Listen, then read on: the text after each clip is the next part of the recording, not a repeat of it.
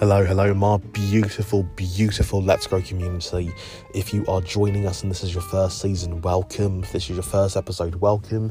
If you are a committed person in season 1, thank you for being here.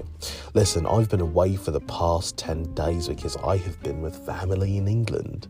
And you see, often at times in this particular podcast, I talk a lot about romantic love, but I don't really mention familial or even platonic love. You see, if your life is filled with love, then you are happy. And there are certain types of love that you cannot replace, and that of being with your family is one of them. But I am back.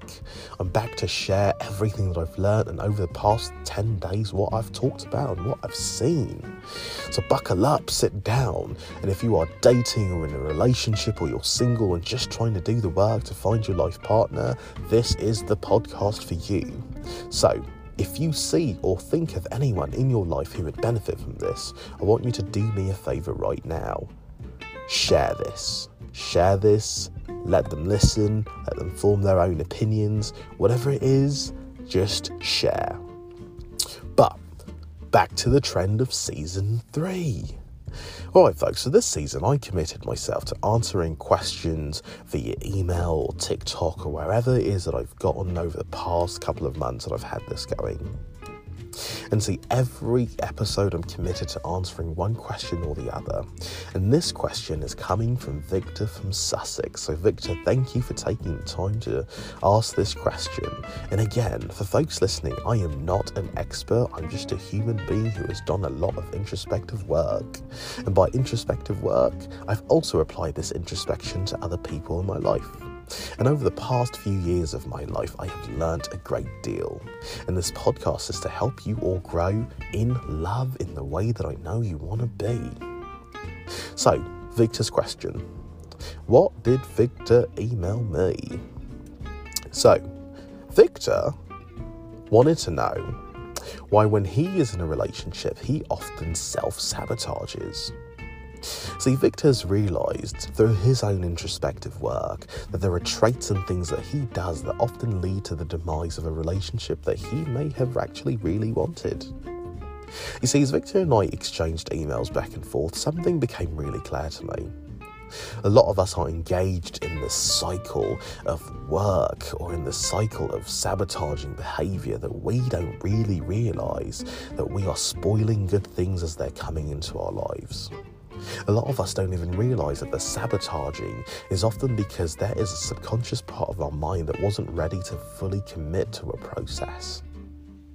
You see, what I've realised through my own introspective work is any time that somebody has sabotaged something good in their life, it's because they haven't been in a place where they are ready to open up and accept what needs to come with accepting that goodness. You see, often in relationships, when some of us sabotage by talking to other women or entertaining other conversations or actions that we know we shouldn't, it's because we're not ready to fully be vulnerable.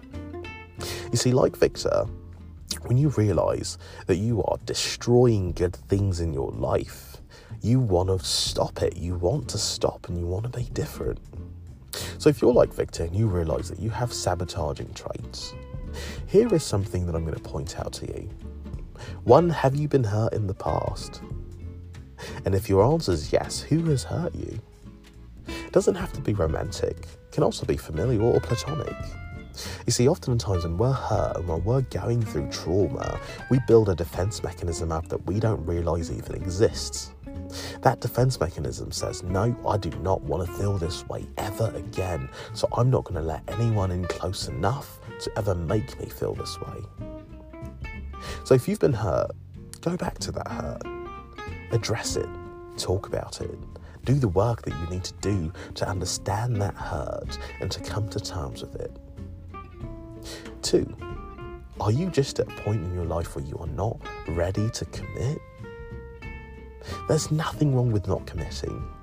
But when you start to commit in lieu of not wanting to commit, that is a problem. So, if you, like Victor, are seeing that you have sabotaging traits and that you want to address them and you want to start fixing them, 1, figure out what the blocker is to making you vulnerable.